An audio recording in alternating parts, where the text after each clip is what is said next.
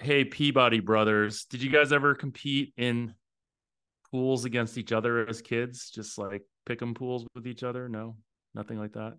I mean, like I was 6 years older, Jeff, so it was a bit of a He was too busy beating me up. My sister, that was 6 years older than me, would create like Stratomatic type games to beat me in. She was like the entry point to me learning like sports and things like that, but she always beat me in them.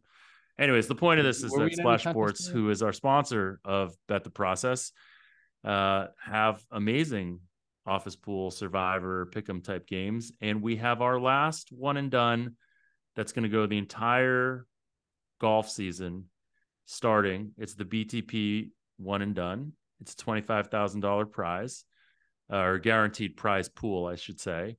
And you can get there at splashsports.com/BTP. And hopefully Rufus will join and remember to enter all of his picks, or at least each week.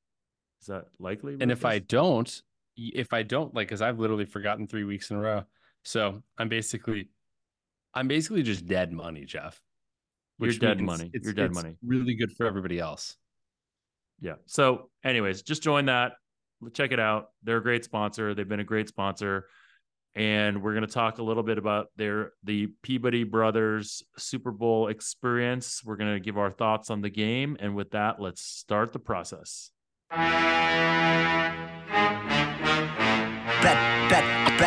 Bet the process.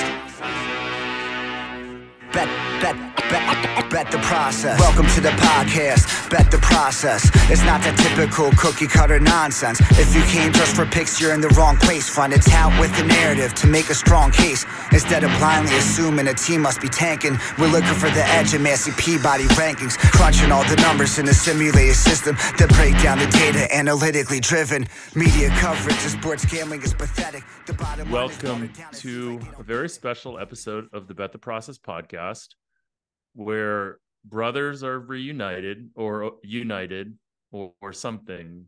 Knighted?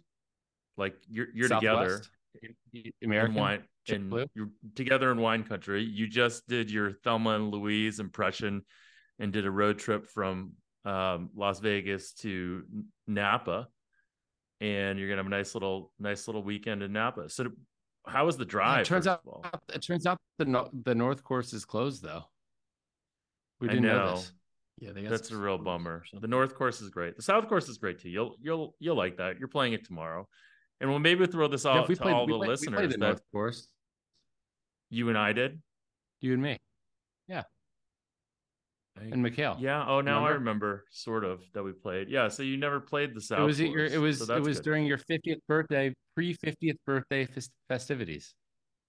Oh, that's right. That's right. And we played with Mikhail, right? I Yeah. think. So I have someone ready to host you guys on Thursday for wine tasting if you want. He's a driver, but we can talk about that later.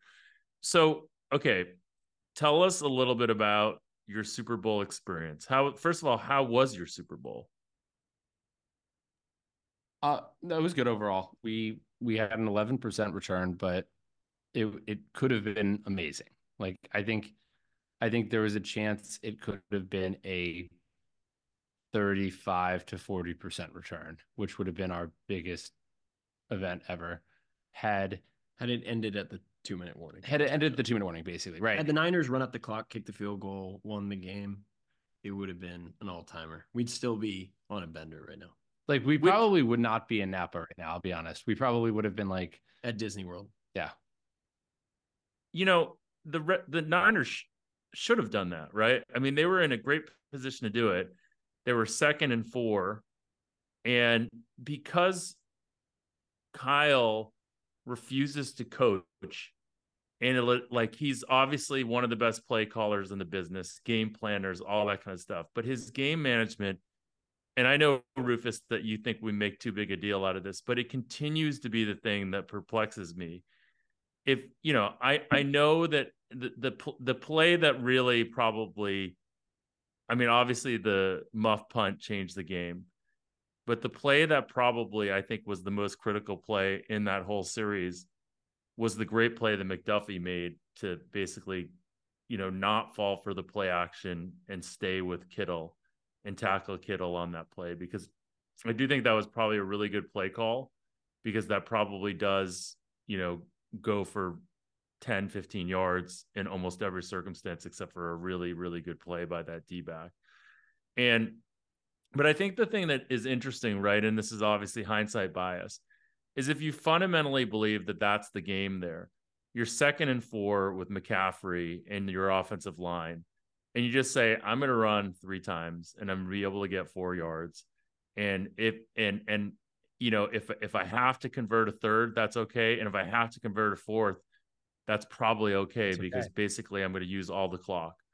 And so, but he refuses to coach that way. He refuses to think that way. And it drives me crazy, because ultimately, what did you guys think about the decision to take the ball at the beginning of overtime? I thought that was probably the right decision, but I don't know for sure. And I think that I've seen points argue.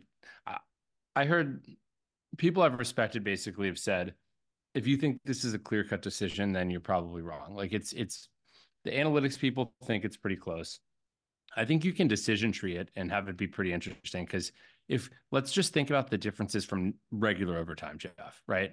Regular overtime, there's only one difference. If you score a touchdown, then they get the ball back, right? I would say it is actually a clear-cut decision. And I didn't think that until, let me explain to you why. Until the Chiefs said they would go for 2 if they did, right? Like if the Niners. Well, but that's the whole point. But the whole point is you're forgetting about the punt situation or the field goal situation. Those are much more likely than touchdown.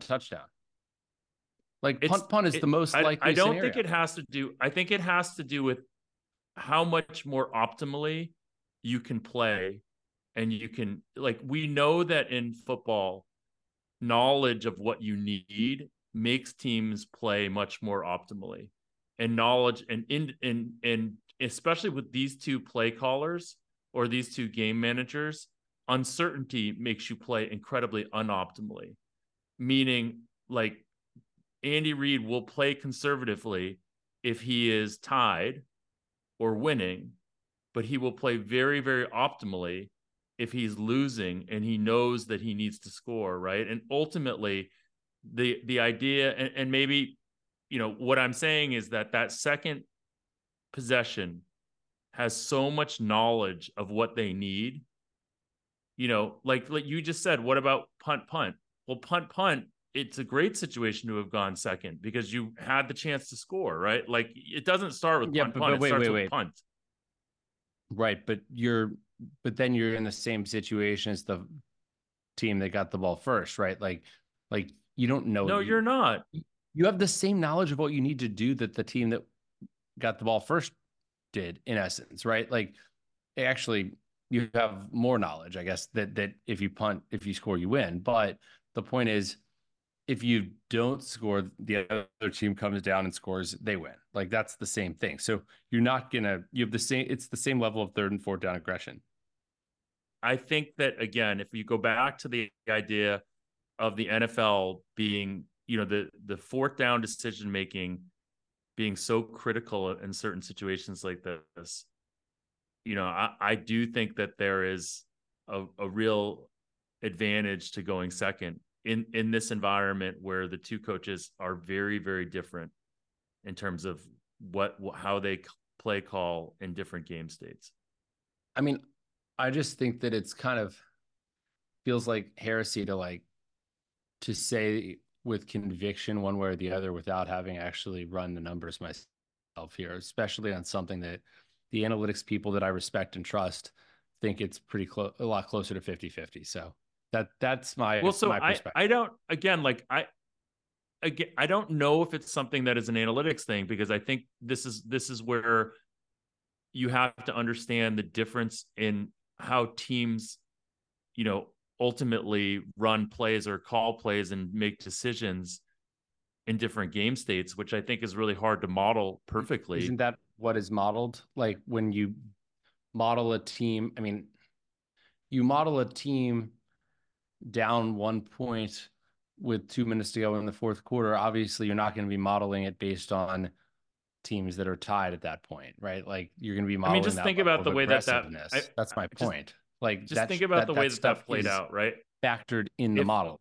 You're like one of those analytics people being like Nick Saban being like, well, what they don't model is if you don't get it, the field position part or whatever he said. Like you remember that? You remember that, Tom? Nick Saban was kind of railing against the fourth down analytics people, being like, well, they're not accounting for this, which it's like obviously they're accounting for it. So I guess what I'm getting at, Jeff, is like, if your point is that Kyle Shanahan and Andy Reid are so much more suboptimal than average coaches when they're not in sort of desperation mode, if that's your point, then I guess. Well, I don't even know if it's as much that Shanahan. I mean, I think Shanahan would, when it's desperation mode, they don't have a choice, right? Right. Like you go for it on fourth down. You're not going for it, right? Right. But and my point is, so that is an extreme case, right? Now, so the your point is that he's just so much more conservative than he should be normally.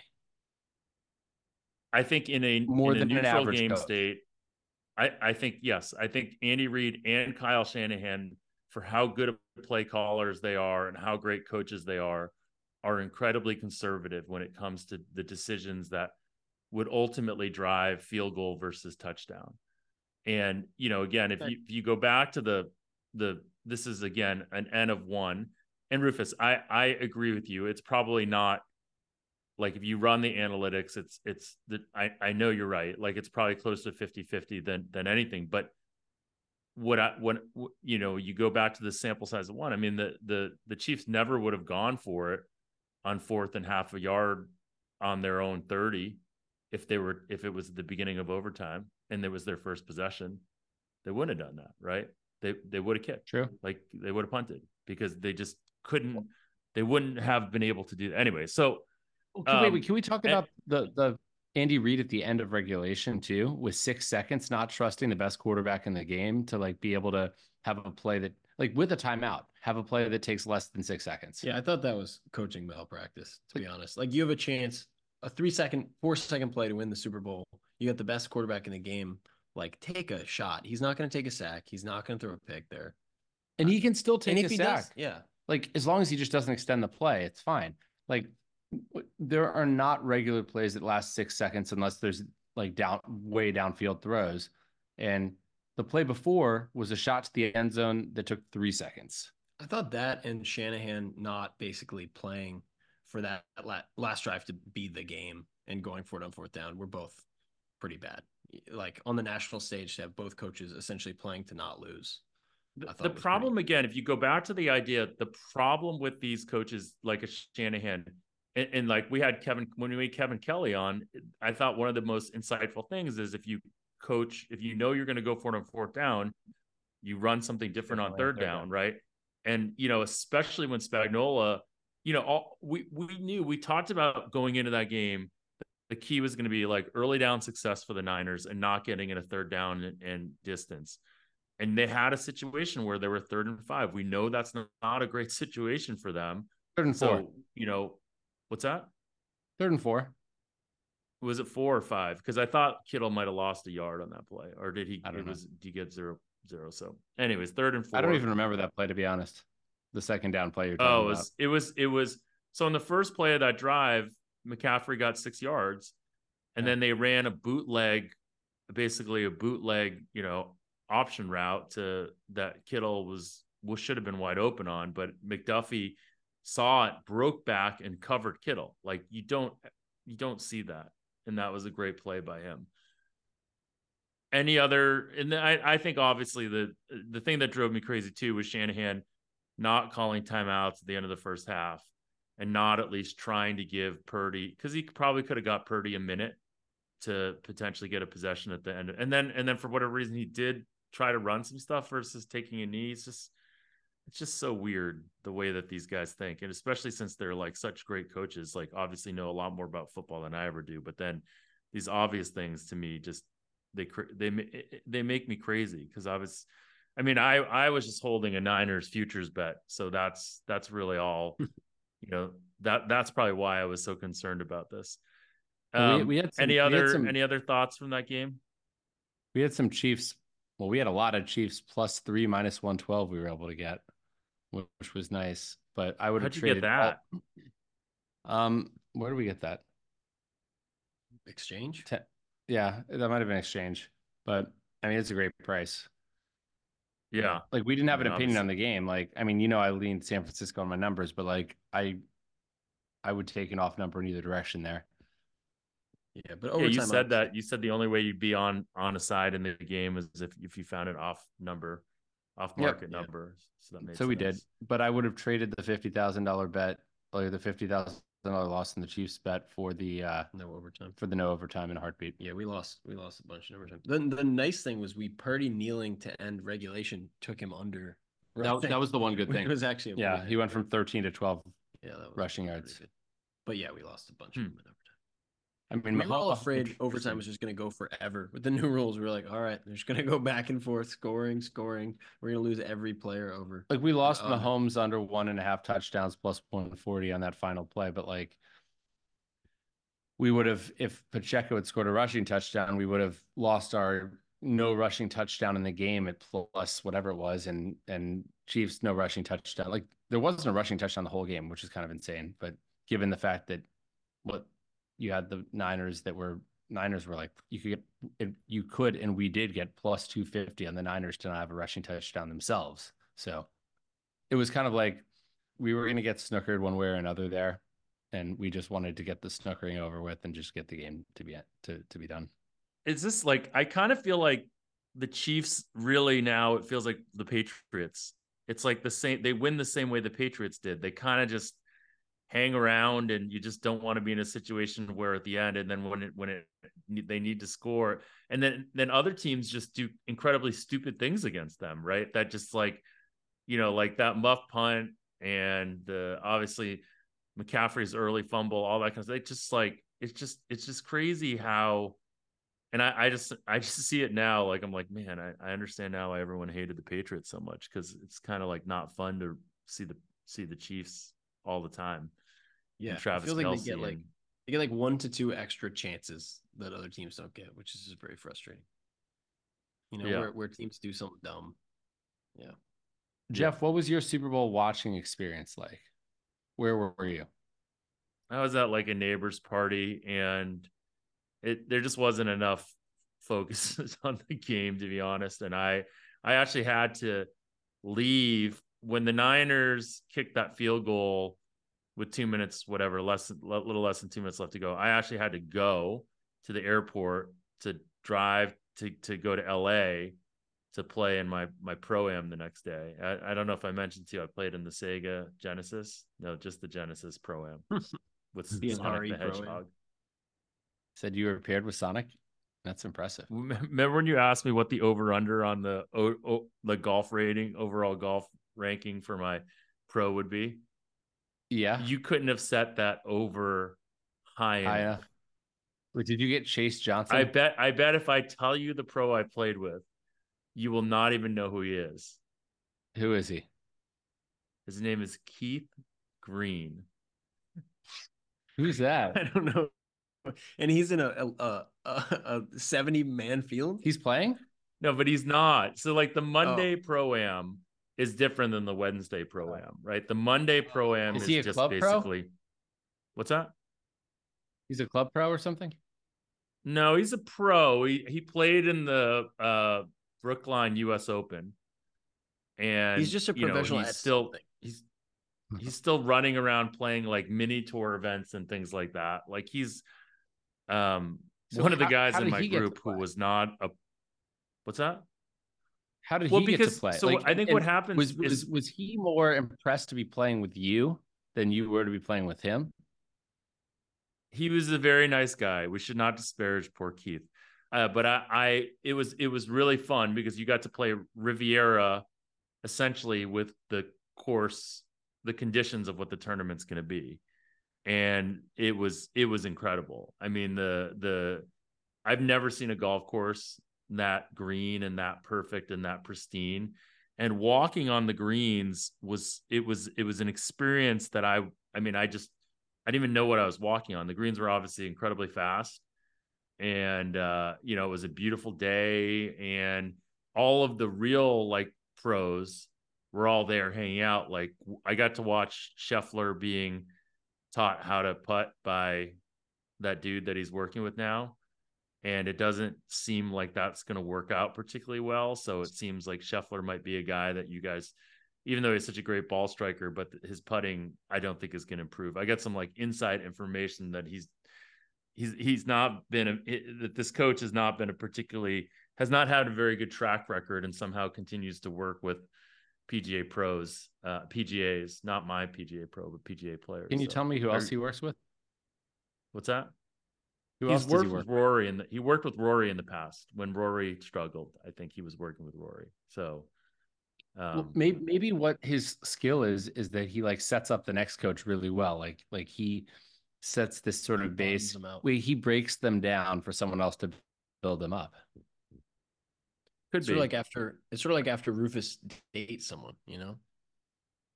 He just really the next person is so set up for success. I'm just kidding. That it's true. Although, yeah, that's pretty funny. Jeff, can you tell us at all about playing on Kikuya grass? How was that? Did you duff some chips? It just grabs your club. I mean, it really does. I mean, I'm not the right person to ask any of this stuff with, because you know, I think the fairway grabs my club sometimes, but you know, the like the guys I played with. So I actually played with someone who's one of the 7. He's someone that he's met you before, Rufus. He said. Oh yeah, what's his name? His name is Justin Tupper. Do you remember meeting him? The name rings a bell. Okay. He is a very good golfer, and they work for NBC, and so they were hosting me and a guy by the name of Jeremy Handline. And Jeremy was like, they both were very good golfers. Jeremy, I think, had 3 or 4 birdies, and he hit a drive, I think about 350. He was like 170 out on a par 5. So you know, he was very good. They both were very good. They're both like low single digits and have been probably scratch or pluses before in their lives. But did they beat Keith? Yeah, the grass. They don't. Do they have that at any other courses? We were trying to figure that out. I don't think so. If so, it's like one other, and I can never remember because I get Kikuya and Zoysia confused. Those are the weird ones. But no, I don't think so. I think it might just be Riv. Is there any history on why they do that? No clue. I don't know. Yeah, no clue. Got Wish it. I had a better answer. What are you guys' thoughts on the Genesis? You guys think that there's who do you guys like in that? I'm gonna be honest. I ran numbers, but I haven't thought about it at all. Like the sort of post Super Bowl thing is, I mean, there's a lot to do logistically on a Monday after the Super Bowl. Especially since we're getting out tell of us town about Tuesday. Tell us about what that looked like. What do you do? You run around and you cash tickets, and I mean, give us a little glimpse of like what happened leading up to the Super Bowl and all of that. Yeah, I mean, Rufus got out to Vegas early, and he went to like the Westgate opening. I was there. I was there 2.5 weeks before the Super Bowl, and then I went to the Westgate opening prop night and bet 4 props, and I bet one of them the wrong one. Yeah, I bet the wrong accidentally bet the wrong way, and it actually did win though. But anyway, so Rufus got out there to bet the wrong side on some stuff for us a couple weeks in advance. You're just trying to dummy. You were trying to dummy the market, right?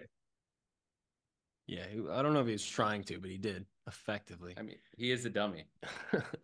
But then the rest of us got out there like I don't know, Wednesday, Thursday, and I mean, every year it feels like we're waiting longer and longer for you know the numbers to get as high as we want them to get. And so it was pretty late in general. Like I think we really bet the majority kind of Saturday night into Sunday, and then it was just a mad dash on Sunday around Vegas and kind of on the apps. And so yeah, it was kind of like that kind of 8-hour sprint almost. Yeah, I'll say I think that I I don't think it was as good as we'd hoped it would be. In terms of, I think we thought that the Super Bowl in Vegas would result in a lot more square action and prices being a lot better in Vegas than they were at the other national books. Because in general, being in Vegas on Super Bowl Sunday, you are getting better prices than you're getting on DraftKings, on FanDuel, on the national books, I guess, because you're only getting action this one place, and these places in Vegas or in Nevada, I guess, and these books are moving on action. So places like the South Point, Westgate, Circa. You used to have, last year you had Caesars William Hill, Nevada, which was its own separate book from the national Caesars. This year, unfortunately, 2 weeks before the Super Bowl, they became part of the Caesars app, and so they were the same line set as nationwide. And last year, I mean, like there have been some amazing opportunities in Vegas over the years, Jeff. Like there were, if we rewind, let's say rewind 10 years, I remember betting no defensive special teams touchdown -110 before the Super Bowl. Not a joke. First score touchdown -110. I mean, no safety was what, -800? Now it's minus. Oh, no safety. We got no safety -550 one Yeah. year. That's because there were 3 safeties in a 4-year span in the Super Bowl. And so I do think that we're going to have to reevaluate a little bit. Like, we did not win the openers this year because we didn't really participate in that challenge of trying to get the openers. And I said that a large part of it is I didn't think it was worth the time investment, just given how much we're betting on other stuff. And I still think that's true, but I think that it still does suck to see other people get the juicy stuff. There is that. But Rufus, how do you feel like it's smart for you to continue to try to bet Super Bowl props when you don't do it all year, and there's other people out there that are basically, you would think they're getting better than you because they've been doing it all year? Probably, but I already have a lot of stuff built out, infrastructure for things. So I already have, basically, I don't have to do anything for any of the game props. Like if I have a touchdown number and a field goal number for teams, and knowing the spread and the total, a lot of stuff can auto populate. And so, and there are opportunities there, Jeff. And I say, correct me if I'm wrong, Rufus, but we've done well. Yeah, and it's like, if there are people that are, and I'm sure there are, there's still plenty out there that is pretty soft that we can, return pretty decently on. But I mean, it is not nearly as soft as it used to be. And especially on Sunday, I thought we'd have a lot better opportunities. I thought we'd be betting a lot of Kelsey unders. That number basically stayed at 71.5. I think stations had a under 71.5 +110. That's maybe the best I saw. McCaffrey, I thought that would get in the upper 90s. I bet one under 91.5 -110. I think I made the true price -125. But aside from that, no. And then McCaffrey, no touchdown. I'd bet that at Circa for the NFC Championship game at +240. And I'd bet no McCaffrey, no 2+ touchdowns at -190. And for the Super Bowl, it was +200. And for the 2+ touchdowns, -240. And I actually made his touchdown number, yes, -194. So I didn't bet that. We had no bets on McCaffrey, no touchdown. We did have bets on San Francisco, no rushing touchdown, but we, and I'm glad, I guess, given that he did score a touchdown, that we didn't have that. But I would have expected that we would have gotten Kelsey, no touchdown at much better prices, and that we would have been betting McCaffrey, no touchdown. And so instead we had McCaffrey first touchdown, actually, which was that is true. We did bet McCaffrey first touchdown at +450. I do think one thing is the fact that with legalization nationwide, it's a lot, and Zach White pointed this out, it's a lot easier to just scalp and arb stuff just from your couch. It makes it easy for anybody to do it. And so it does make the market more efficient, and it means there's fewer rogue numbers, which is obviously worse for us.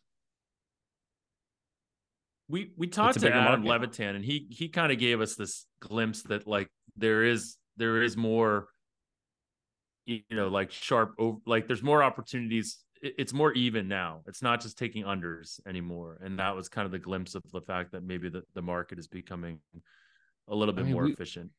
Like we're still, I mean, we had a lot of game prop type stuff too, but player stuff, but we're still in terms of player stuff, way over 75%. Oh yeah, easy. And I think most of the overs we had were stuff like Justin Watson first reception over, right? Juwan Jennings first reception Kittle over. longest reception over. Yeah, like things like that are rather than like overall game stuff over. It feels like it's like mispriced player derivatives. Yeah. But I think the other thing that was unique about this Super Bowl is, especially with San Francisco, you had a few really, really injury prone players. Like, and I literally modeled Deebo Samuel's props, giving him a 15% chance of injury. And what do you know? He like pulls his hamstring without just on a play without being contacted. Like that guy just is perennially hurt. And so I think being able to price that, and like we probably would have been on these Juwan Jennings unders, except for the fact that I priced in certain probabilities, like a decent probability of Deebo getting hurt, which meant that Juwan like had a lot more upside. And you saw in the second half, he kind of came alive and had those 3 catches. Yeah. Unfortunately, the first one was not over 5.5 though. It was -3 yards. He caught an 8-yard pass and got a -5 yard. Remember that? Yeah. It was an odd play for sure. All right. Anything else on the Super Bowl? I will say, yeah, I will say that for me, the Super Bowl it's like the new year in a way. It's like the end of the year. I mean, it's the end of the football season, and it's kind of I've been betting Super Bowls since, I guess my first one was 2009, and my first one with the betting group was 2010. So what is my like 16th Super Bowl or something like that. But afterwards, I kind of always take some sort of trip. But so it is kind of like a reflective time. I feel like it can be kind of a little bit emotional in that way. And he cried the whole way here. Just kidding. But it was interesting. Like I was like, though, wait, because let me finish, Jeff. That like I was watching it with people I've known basically since 2009. 2 of the guys that used to be runners for our group, like Zach, Train, my brother, some friends of mine from Vegas that were not on our betting group, but I've known for a long time, like such as like Aaron Kessler, who used to run the Golden Nugget Sportsbooks. Now he's at Prize Picks. And so it was really, I mean, I'm with all these people I've known for a long time. And what was really fun, and like we had a lot of us had a big sweat on one particular bet that ended up unfortunately losing on the last drive of regulation. That would have made it a really big Super Bowl for us. But going through it with all those guys was a lot of fun, and just seeing where they all are in their lives. And it felt like this year, I would say 4 or 5 of the guys have made like major positive changes in their lives in the last year, like from a like health perspective and sort of like lifestyle growth. And it's just kind of, I don't know, we're like all on this journey in life together, and just seeing how we've all changed over the years and are continuing to evolve was, I don't know, just, I'm not describing this well, but like it was really meaningful for me. Rufus, I think everyone that knows you understands what you're getting at, but also understands that you're really bad at describing things like this. I mean, it's hard to describe like emotions and feelings. This is the Paul Rudd thing. Like when Paul Rudd's teaching what's his name, to surf and forgetting Sarah Marshall, and he just looks at him. Do less. Do less. Yeah, but you got to do something. Rufus, say less. Less. When he moved to like, he doesn't wear a watch anymore. Yeah. I was only going to say something. No, I have an iPhone. I was only saying this to you because I was curious, because I feel like this was an interesting NFL year for you because you didn't bet very much NFL, and generally like college and football has become a much smaller part of your life from a professional standpoint, where other things like college basketball and golf have become really more the things. But for whatever reason, we all will always gravitate towards football in the NFL. And even just to the point of what I said, like you're not even really betting props. And then for the Super Bowl, you pull out of the stop. So it's, well, I feel like I have to. It's like what people, it's what people know me for. Otherwise, you won't get on CBS. Exactly. Like CBS Evening News doesn't approach me for golf betting stories. Not yet, at least. I mean, Howard Stern doesn't call about golf, although I hope he will. How did that Howard Stern if you're listening, go? What's that? It wasn't with Howard. But I actually didn't. I don't know. I didn't follow up on it to see how it actually sounded. We don't even know if they aired it. They might not have. And I did. Yeah. All right. Do we want to talk about your trip, or do we want to talk about the genesis, or do we want to just let everyone go to bed? Can I say one more thing on this subject though? And of sort of the reflectiveness and all that stuff. Tom is giving me that look, and I know Jeff is mentally giving me that same look. But I thought, so we had this moment where we had a swing that was maybe it was like a $400,000 swing. And there's a video on Twitter that my friend Steve recorded. I don't know why he was recording, because it wasn't like it was a play where we knew anything, like something big was going to happen. Unless we were just watching that. He knew. Oh my God. He saw the script before the game. This is what happens when the Super Bowl's in Vegas and you have friends that live in Vegas. But he probably was recording a lot of plays, but just had that particular play. And you see our reaction, and you see me put my, like, I didn't think I reacted that much, but seeing the video, I'm like, oh yeah, I put my hands to my head and like fell down on the floor. But the funny thing is, like, after that, I felt a slight disappointment, but I didn't really feel very disappointed. It was like I wanted that to happen, but I didn't want that thing to happen, and it did. But okay, next. And when the Orioles made the playoffs, and Tom and I went to both the home playoff games, the Orioles went down 2-0 to the Rangers, and ended up getting swept. Like, the Orioles got blown out in both those games, kind of. But I didn't really feel disappointment. I kind of felt this, like, just gratitude and appreciation for the journey they'd given me. And I kind of felt, in a way, watching the Super Bowl with those guys, I kind of felt the same way. I was like, you know what? It's not like, I mean, I feel like Tom kind of had, Tommy, Jeff, I'll never financially recover from that. I had already bought the Tesla.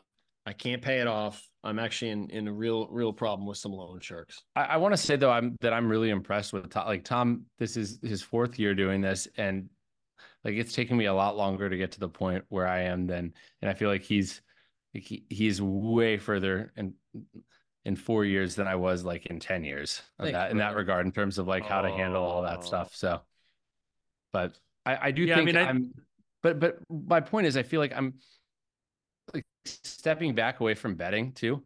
I feel like I've started really enjoying the process more of life, I guess.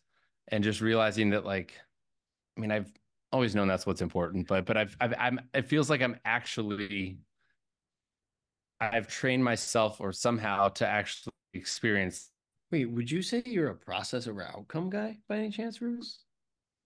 Unless the outcome's good. I don't know what to do with both your facial hair is really the main issue. We probably need you guys to take a selfie and then put it up next to this if we don't use the video. It's not good. All right. Rufus, I think the listeners understand that you're very, reflective right now. You're pensive, all that kind of stuff. Like, I get it.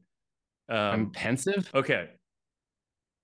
Not thoughtful. You're just thinking. Pensive's not bad. You're thinking. Yeah, no, that was the right word. You're thinking about. No, I think these times in life, like it's like the end of the season. It's like the new year for me. I think it's a time of reflection. Sure. Okay. So you guys are gonna be in Napa. You're gonna do some wine tasting. We're gonna try to tee it up one day. If any listener out there wants to host us in the greater Bay Area on Friday afternoon for some golf, we'd probably be up for that. Or Thursday afternoon too. Throwing it out to this. What's that? I said, or Thursday afternoon too. Well, Thursday afternoon, aren't you guys going to go wine? Thursday, I thought the plan might be to go wine tasting. So. Okay, just kidding. That's kind of what I think. And then Rufus is probably going to hang out in the greater Bay Area or California for a while. until we kick them out. I think I might go to like this spiritual retreat center or go skiing in Tahoe. I like drove out here just to I'm just gonna bum around for a little while, Jeff. Also, if any listeners have a place to stay, he's just gonna do a couch tour, listener couch tour. Love that. Love the listener couch tour. Okay, and then this is the last episode that we have. I'm open to it. We have this last episode that we have that's sponsored by Splash Sports, who's been a great sponsor. We have just a reminder, a new one and done starting for the Genesis. That is a huge overlay right now. It has $25,000 in guaranteed prizing. So sign up for that. It's the BTP. It's at splashsports.com/BTP. Boys, it's great to see you and your facial hair. And hopefully I will get to see you guys in a couple days. But thanks for joining us. We're probably going to be dark next week, and then we'll be back in 2 weeks. And we're going to start a new series, Rufus. I haven't pitched this to you, but I think we're going to do a series-style podcast, a series of podcasts about a true crime story of a professional bettor. No, I'm just kidding.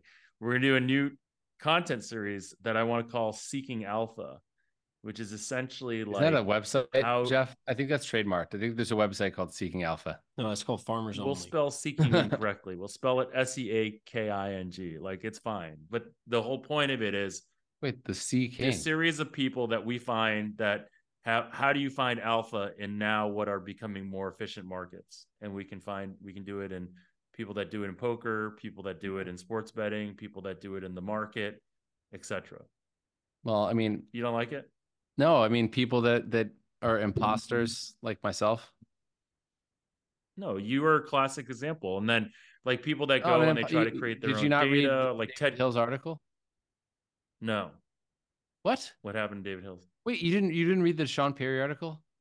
Oh my goodness, Jeff. Oh, I haven't read it. I saw someone post it on Twitter. Read it? Like it is maybe the most entertaining thing I've read in the last 12 months. It's a treat. It is. Okay, I will read it. If you imagine it, this guy speaking in a Donald Trump voice, it makes so much more sense too. Okay. It's a fantastic read. All right. I will read it. Everyone, David Hill's great too. He's the guy that wrote about you, right? He made you sound interesting. Or he wrote about a lot of people. You, right? Well, he did. Yeah, he podcasted. He's an incredible guy. He followed you around for your prop betting. Yeah, that should be like that should be a BTP prize. By the way, I want to plug his hang out with you. I read his book about Hot Springs, Arkansas, which is where he's from. And I never knew the story of that it was like Vegas before Vegas. And honestly, like I learned the origination of the Wire Act from that book, Mob and all that. It's a fantastic read, by the way. All right. Well, everyone, we will talk to you guys all again in 2 weeks. Maybe I should actually plug the name of the book. Remember to go to splashsports.com/BTP. Talk to you guys all again next in 2 weeks. Crunching all the numbers in a simulated system that break down the data, analytically driven. Media coverage of sports gambling is pathetic. The bottom line is watered down. It seems like they don't get it. As I mentioned, this episode was brought to you by Splash Sports. You must be 21 years of age or older in Massachusetts, Iowa, Arizona, and Louisiana, 19 years of age or older in Alabama, or 18 years of age of older in other states to enter into a paid fantasy contest. Yeah, Sperm Hum, reppin' Rutgers, Jeff Ma, Rufus Peabody, crunching all the numbers, Massey Peabody rankings. We're looking for the edge, analytically driven, crunching all the numbers.